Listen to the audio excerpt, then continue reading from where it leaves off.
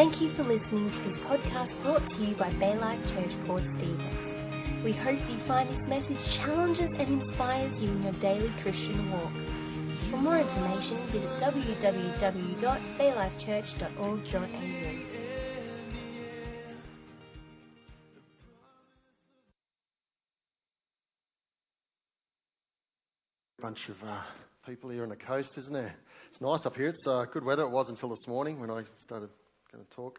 I just got to have a bottle of water open because I tend to drink a little bit when it is water, trust me. Wow, I was encouraged this morning. I look around, there's a lot of young people here, which is fantastic. That's a sign of a really healthy church. And there's some distinguished people. I like how you called distinguished. That was nice. Us older people, distinguished. But the drummer, how good was he, man? That was like fantastic, man. He was so good. Yeah. I'm reading a book at the moment. It's called Point Man, and there's just a little part in it yesterday which I put on Facebook, and it's just that God can only use a young boy to become a man of God. So, and I was just thinking about how our young men. I've got two young boys here as well, and there's lots of youth here. You know, young guys are so important in the future. Girls have a role to play. Well, don't get me wrong, I'm not being sexist, but I'm just saying, to lead a family, they've got to grow up from young boys into young men, and into men that are going to lead their family well. And it's great to see young men in church. And good on you, man. You're doing a great job. Fantastic. So, yeah. I love the passion of your youth pastor, and to see the young guys coming down and clapping and cheering and encouraging. It's fantastic. So. That's obviously a testament to Greg and Robbie and the fantastic job they're doing here at Baylife Church. So awesome, man. Really good. I heard Robbie and Greg tell me once how this church started and what they went through and their heart for it. And for me, it was always stood out to me. Just go, wow, their passion. Thanks, bro. That's cool. their passion for the church started way back when some of you may not have been here, but their heart, and they just gave up everything to make this church happen because God called them here. And I just honour you fellas. It's fantastic. So amazing. So I just want to start off by sharing a little bit about the last 10 years of my life. So I'm self-employed. I have 3 Optus stores in Cessnock, Singleton and Muswellbrook.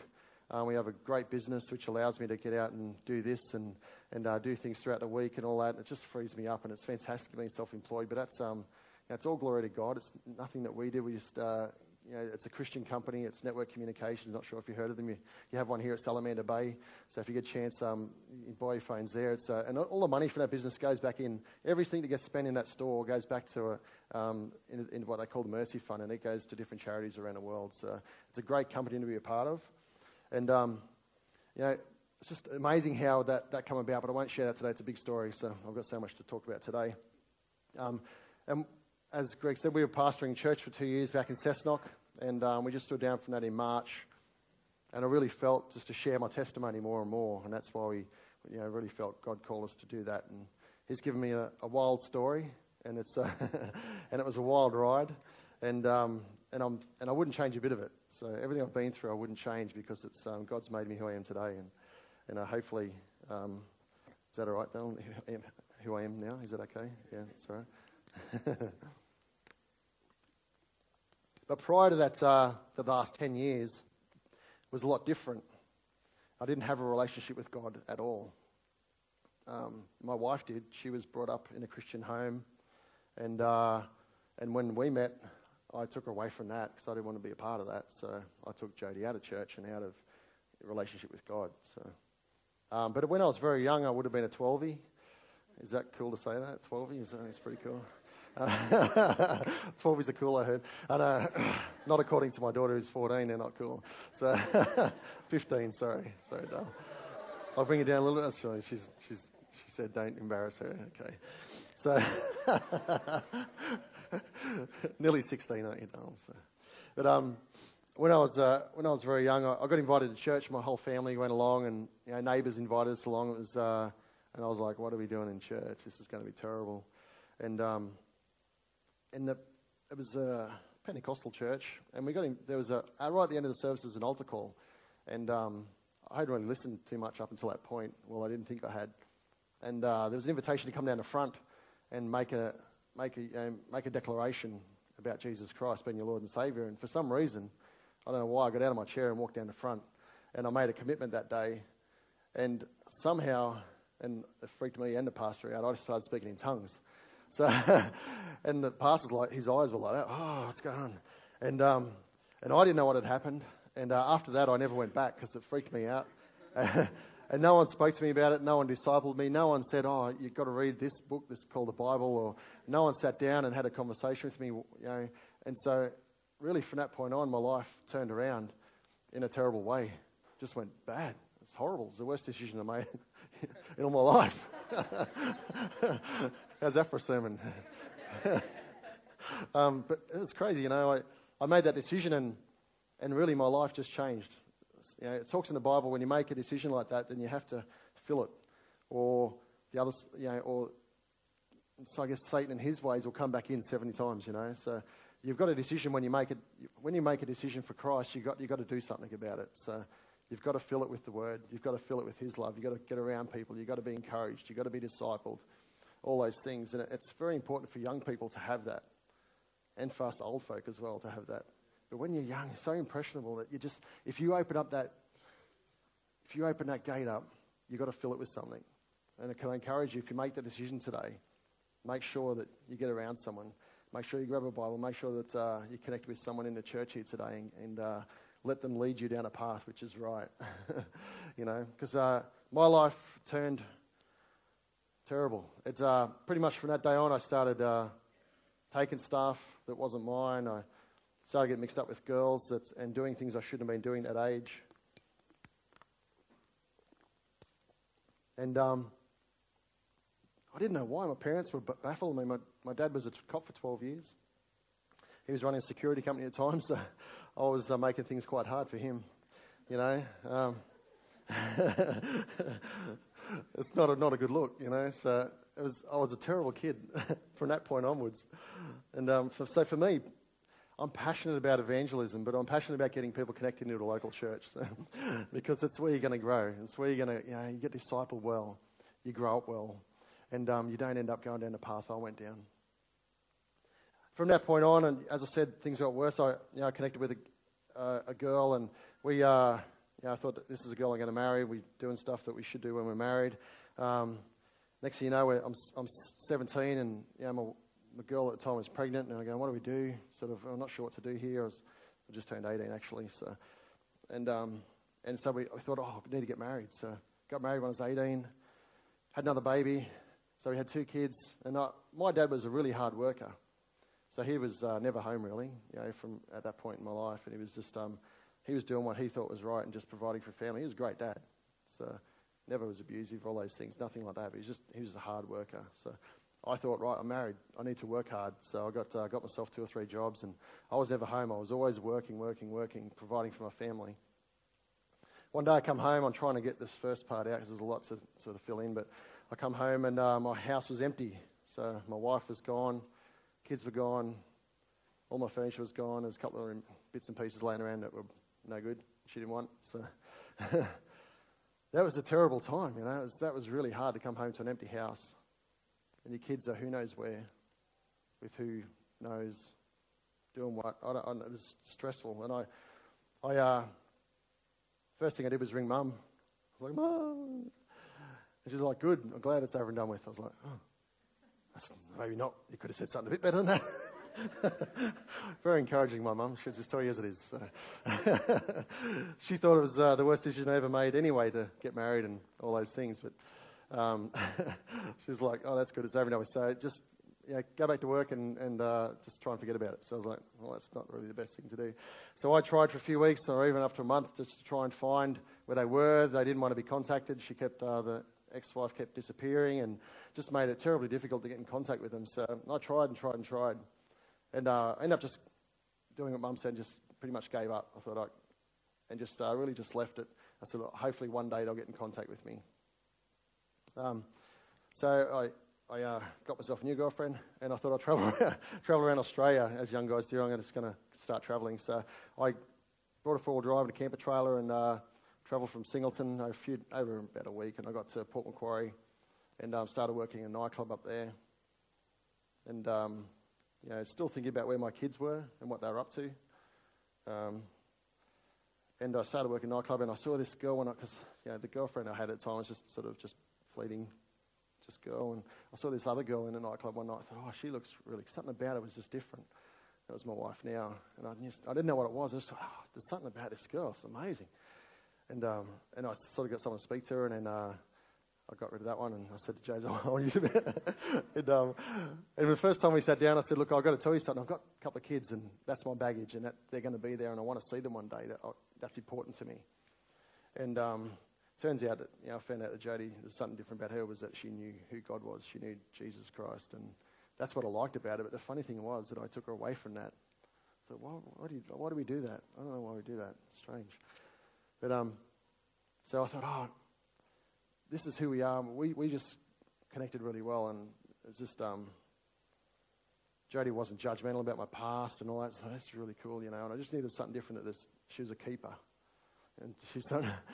This is a girl I want to spend the rest of my life with. And next thing you know, we're married, and we have Madison into the family, and we said, okay, let's find the boys. Let's find out where our boys are.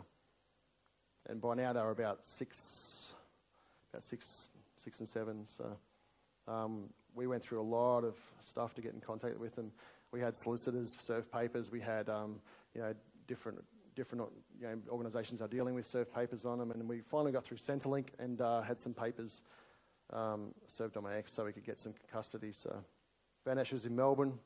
It would take, to get the family court down there, I had to go quite a few times to get to the point where we could have supervised access with my boys, because it had been a while, and my wife is saying all sorts of funny stuff. So I'd travel 12 hours down to Melbourne, go to family court all day, then drive home that night and get back to work, and that went on a few times, and then finally we got supervised access and we had supervised access for a few times with the boys, and so I had to have someone walk alongside me while I spoke to my kids for an hour and a half, and then drove all the way back to Port Macquarie from Melbourne again. Then I got weekend visits, which was great. I got to see my boys. I took a couple of bikes down and brought them some presents and all that sort of stuff. It was getting close to Christmas. I was just excited. I got to spend some quality time with my kids this weekend. Did that. It was fantastic. Went home. It was only 4 weeks, and the next supervised visit was coming up. Rung up to organise it, and they were gone again.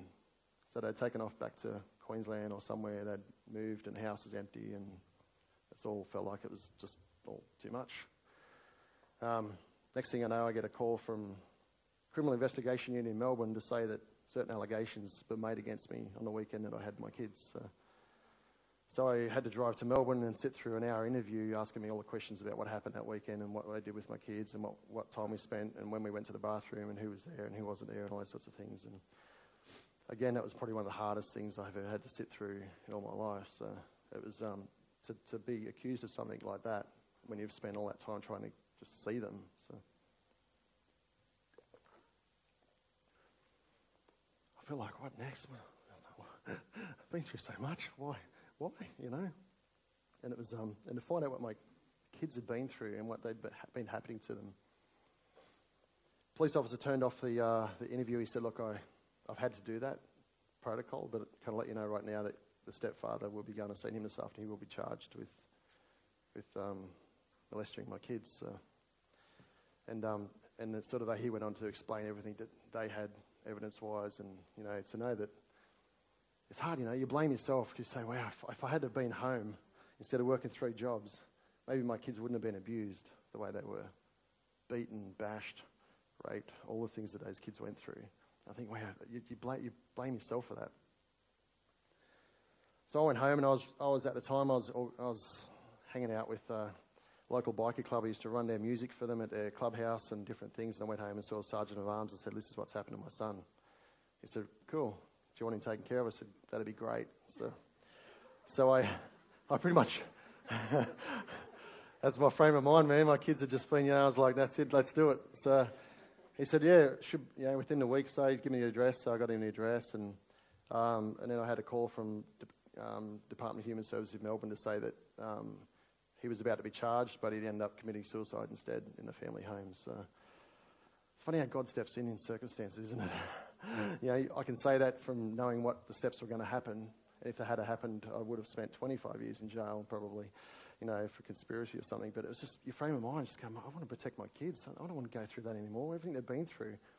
And it was my fault. I felt like it was my fault. Straight away, you know, my ex said, everything we said was a lie, and I want him to take the kids because I can't handle them by myself. I was like, could have said that before. Would have been nice. You know, and so we took Anthony on a 6-month temporary order just to see how he went with my eldest boy. And my youngest son, Matthew, he didn't want to come. He said, look, I'm in foster care at the moment. I like these people. Don't really know you. We left when I was only sort of 8 months old.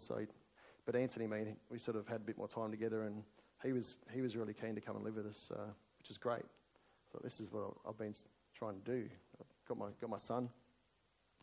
Got him back to Port Macquarie and realised the extent of stuff he'd been through. So we put him in counselling to work through all the sexual abuse he'd been through. We had an operation on his eyes because he'd been beaten so bad his muscles had stretched and his eyes were facing different directions, and put him in special school to get him education and all those sorts of things. And the trouble was he'd been abused so badly that some of those behaviours were coming back, and that they were coming out of my son, and that was distressful. So Jody came to me one day and said, look, you're at work, but I'm at home with him, and we now have a daughter in the house, and it can't stay like this, so it's got to change. So it's either him or us, which is the right decision to make for my family now. But at the time, it was, imagine how hard that is, all that. And so, no, it's him or us. I was like, oh, man, I can't go through this again. But I knew it was the right thing to do, as hard as it was. And so I called up his grandmother, so my wife's mother in Queensland, said, can you take Anthony? And so she agreed. I drove to Brisbane, put him on a plane to Bundaberg. He got there and just started pretty much smashing the house and running away and making a mess. You know, do you know why he did that? Because he just felt unloved. He felt unwanted. You know, no one wanted him. He was too much trouble. So his thing was just smash things, wreck the place. No one will want me here either, and I can go somewhere else. It's the usual pattern. So Doc's called me up. I went and picked him up, brought him back down here. Mum and Dad took him because Dad was a cop for 12 years. He'll be able to sort him out. To give Dad a bit of a hiding one day and give him a black eye, smashed some windows, kept running away, same thing. So we ended up putting him in Ward of the State in an institution in Newcastle called Nexus Unit, and he was taken as Ward of the State and to be able to deal with his behaviours.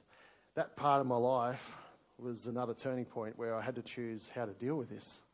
Everything I've been through, how do I deal with this stuff? And at the time I was working in a nightclub. I was behind a bar and doing security, a bit of both, and it was a good opportunity to take my frustrations out on patrons at night time. So anyone who ticked me off, pretty much I got a punch in the face and dragged out and messed up. So it's just, that's not how you deal with life. But for me, I was like, how do I deal with this frustration at home?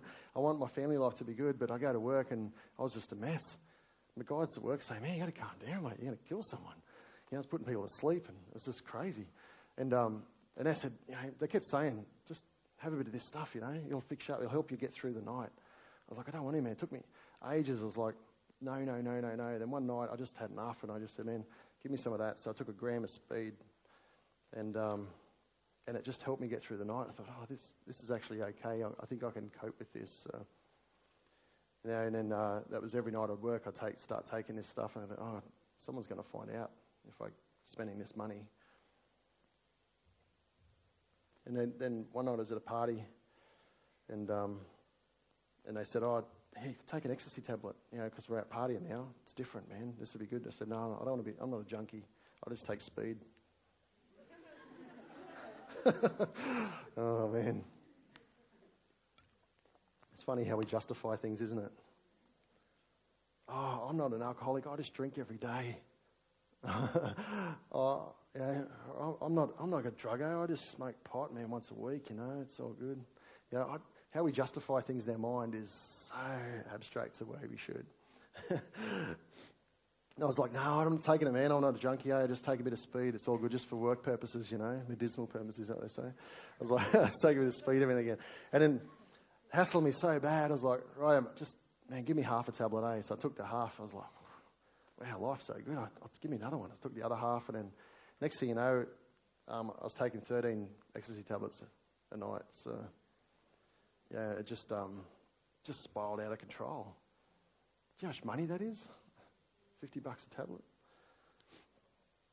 And so I needed to find an outlet. So I thought, I've got to find cash from somewhere. So obviously the perfect opportunity. I work in a nightclub. So I started seeing my friends from the local motorcycle club. We got some stuff and I started selling it. And Jody knew none of this. So Jody worked during the day. I'd go to work at night time.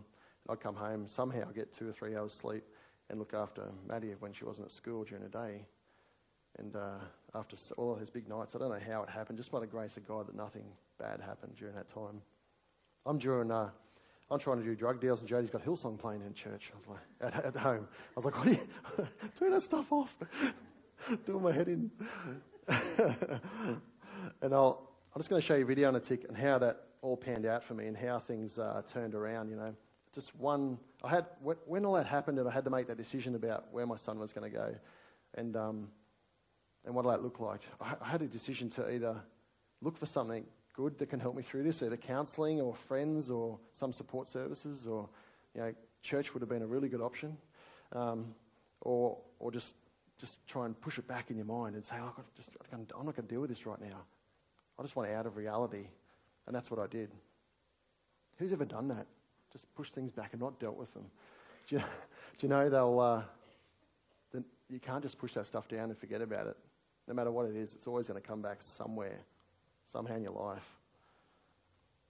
You know, it just has a way of sneaking back up on you at some stage, either through you or through your kids, or, you know, stuff's got to be dealt with. And this is actual police footage on how my new entrepreneurial skills went with dealing in drugs. This is from Australian Christian Channel, an interview I did a few years ago.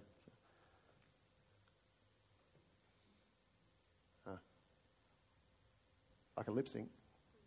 This was the last, what I thought was going to, who knows, it may not have been, but I thought it was going to be the last big deal, you know.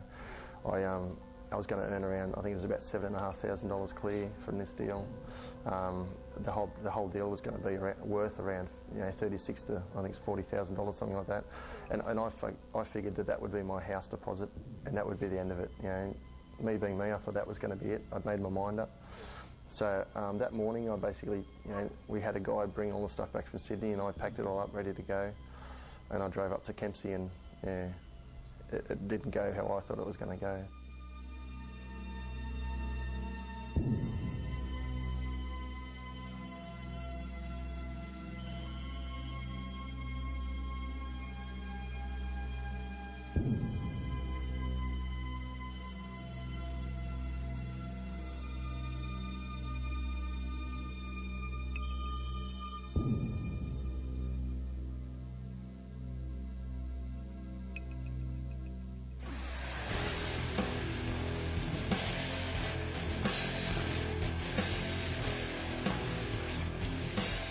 Tell us about what was going through your mind when you heard all the noise of the police approaching the car. I couldn't believe what I was hearing. I thought this is bad. You know, that's the first thing that went through my mind is I'm going to die. That's what I actually thought I was going to die. My body thought I was going to die because I actually wet my pants. I was that scared. It was just terrifying. It was just horrible. I looked around and there was three men with armed weapons on my left. There was 3 guys on the right-hand side of the vehicle, all with automatic weapons, and it was just terrifying. I didn't know what was going to happen. And they basically told me to get out of the car, the hands up, lay down on the ground, and I just didn't know what to do. It was terrifying, absolutely terrifying. I couldn't wish that on anyone.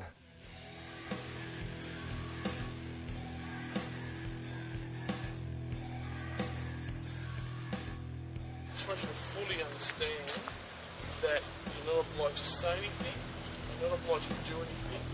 Anything you say, anything you do, you don't mind.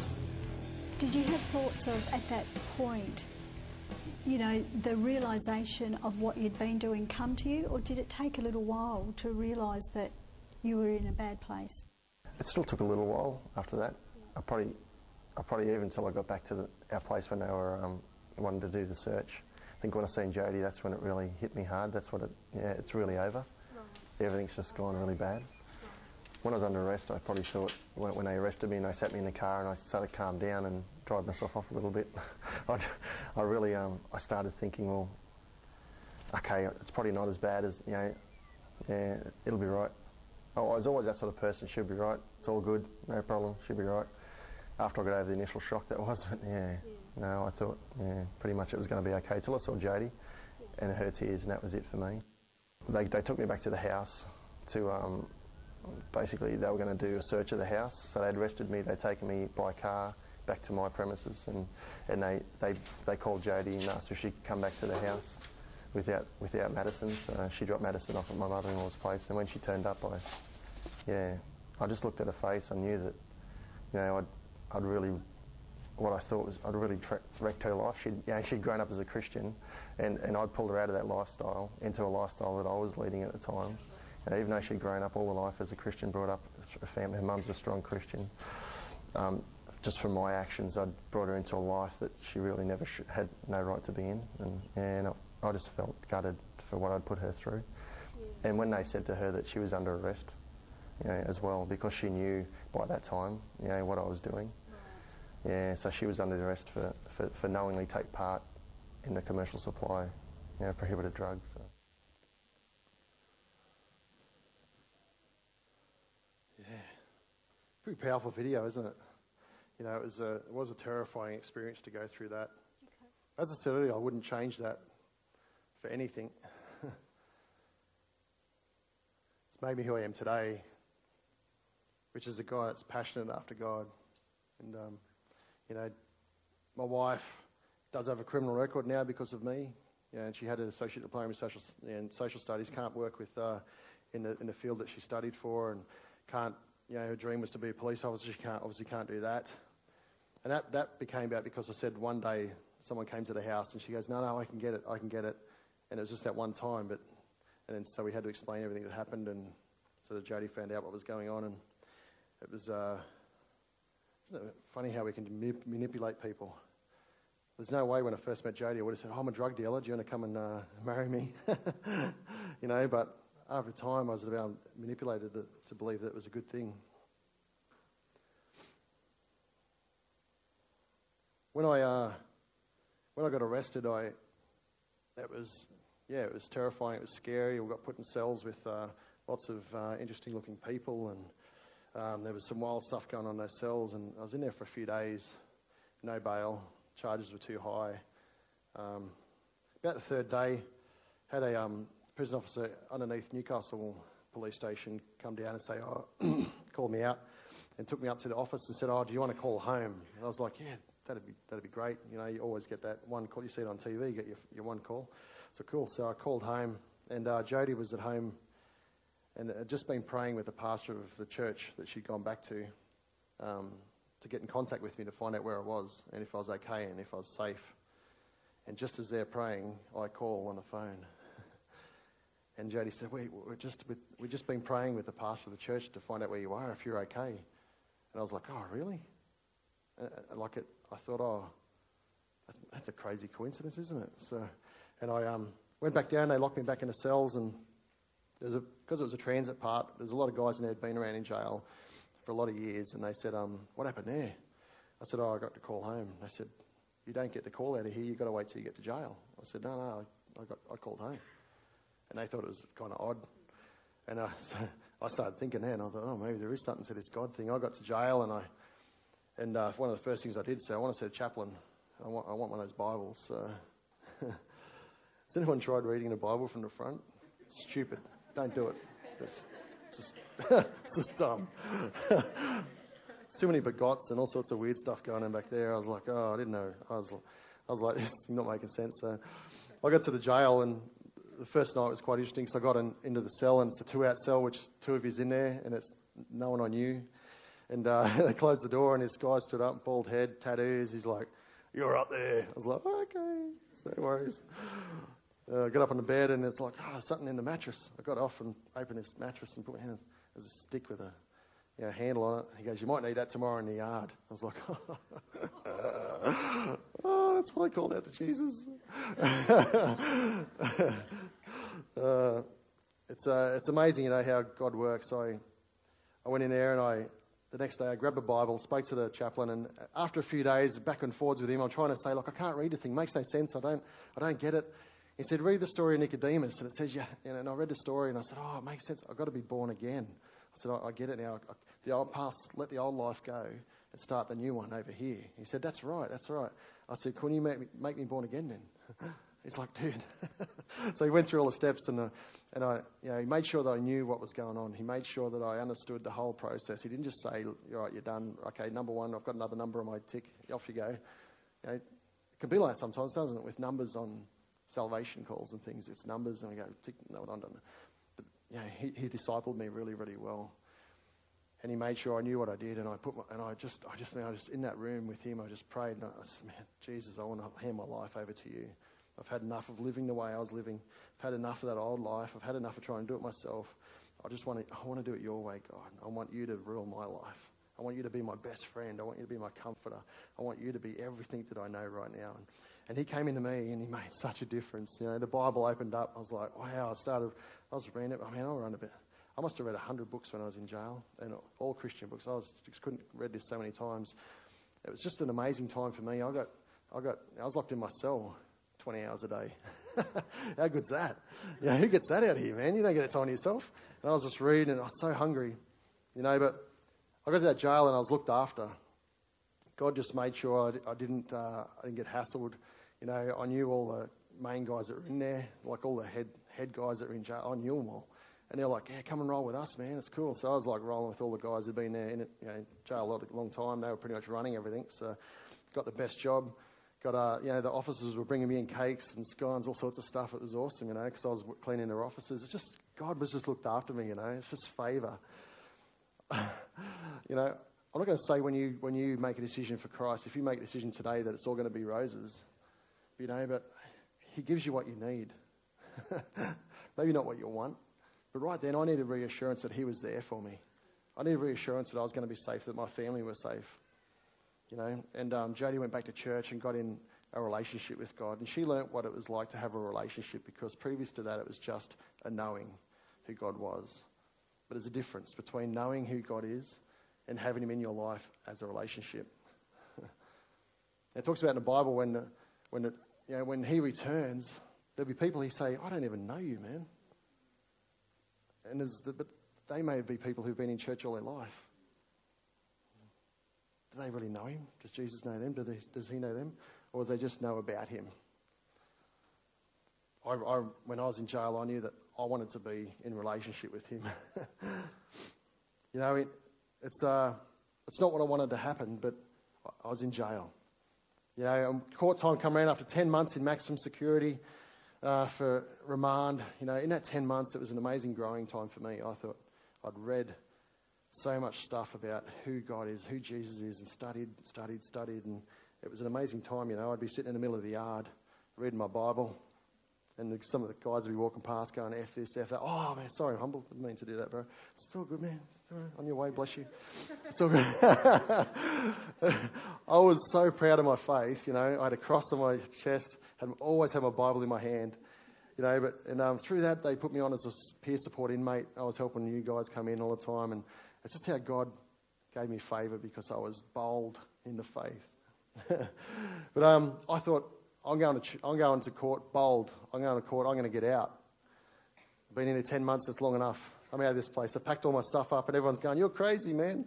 My charge is held over about 100 years. If you'd put them in, because I had 4 or 5 25-year sentences. I had commercial quantity supplies and all sorts of stuff going on. I was like, I'm out. Went to court. Got 4 years and 9 months jail. So I was like, I was shattered.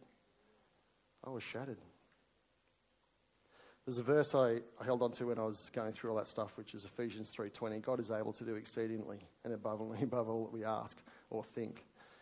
And that was well above what I was going to think. But he had a plan, I went back and unpacked all my stuff. Everyone's going, and, sucked in. I was like, yeah, it's good.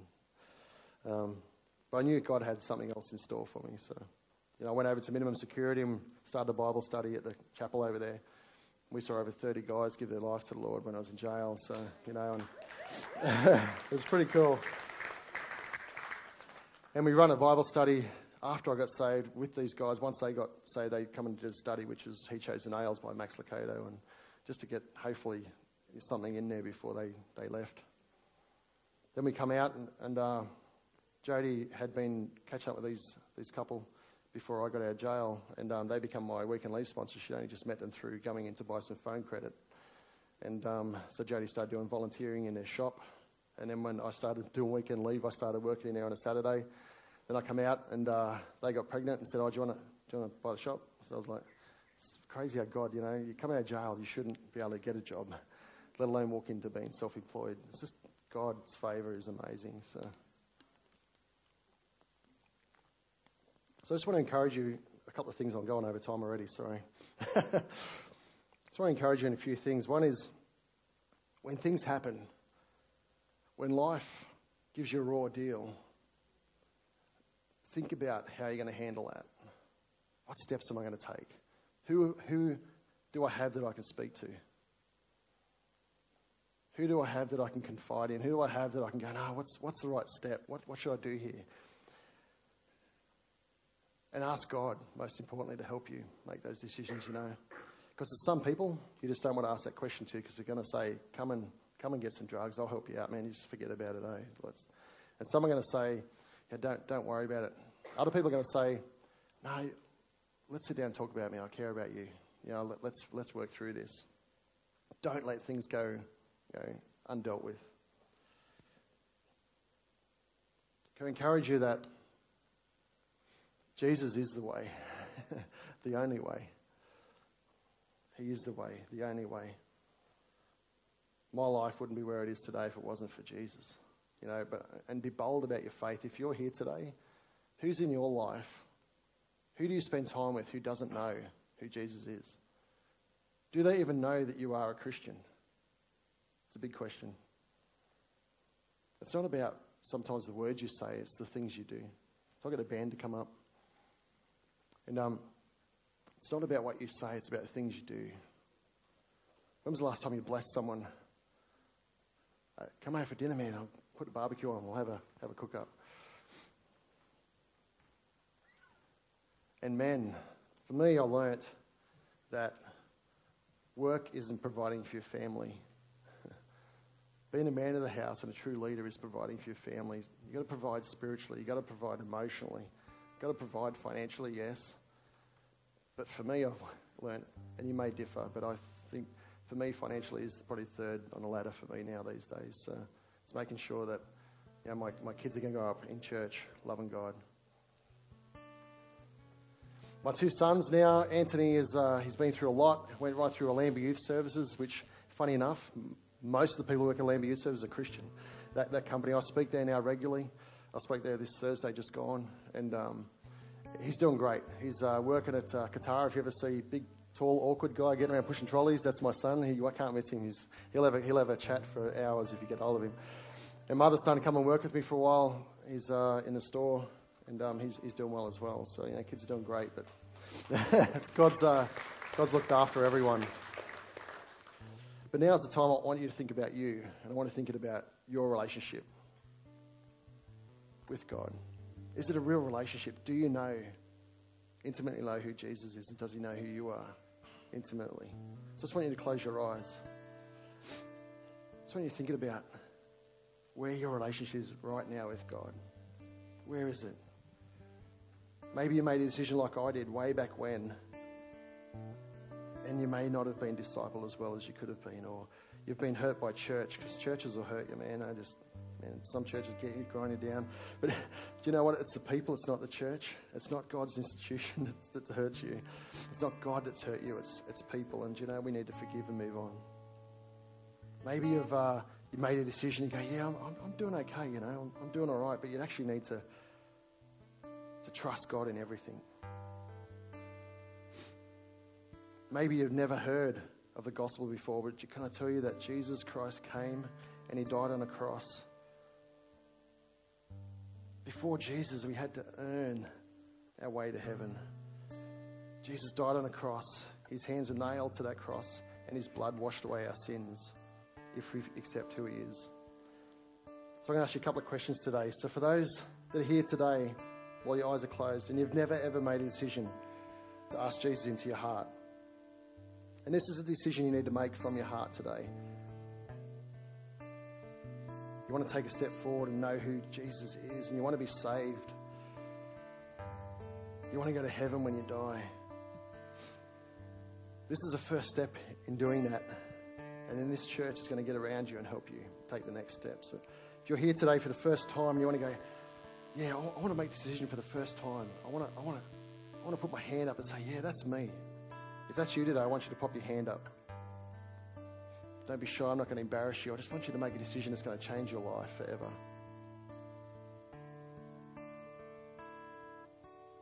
For the first time. And put your hand up and we're going to see that hand. I'm just going to pray a really quick prayer.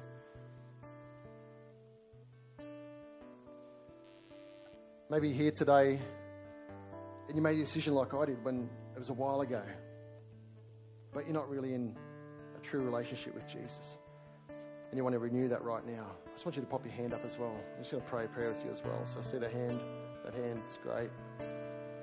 Don't miss the opportunity today to restart your relationship with Jesus Christ.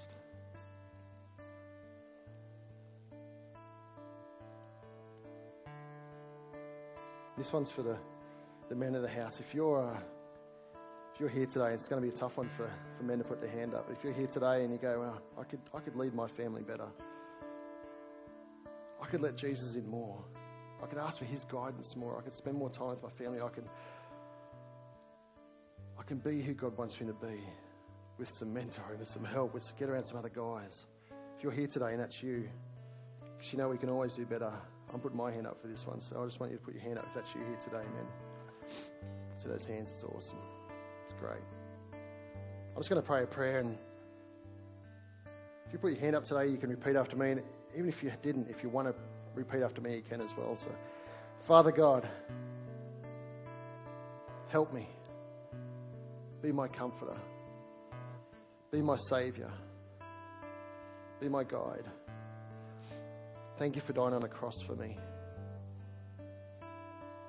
Be my Lord and Saviour. Help me to be who you've called me to be. Help me see who that is. In Jesus' name. Amen. Amen. Awesome. Thanks heaps for your time today, guys. Appreciate it. And I'll hand back over. That was great. Thanks so much, Craig. It was awesome, mate. Great testimony. Thanks for listening to the message today brought to you by Baylife Church. We hope the message leaves you feeling challenged and inspired to live out your Christian walk. Please tune in again for next week's message.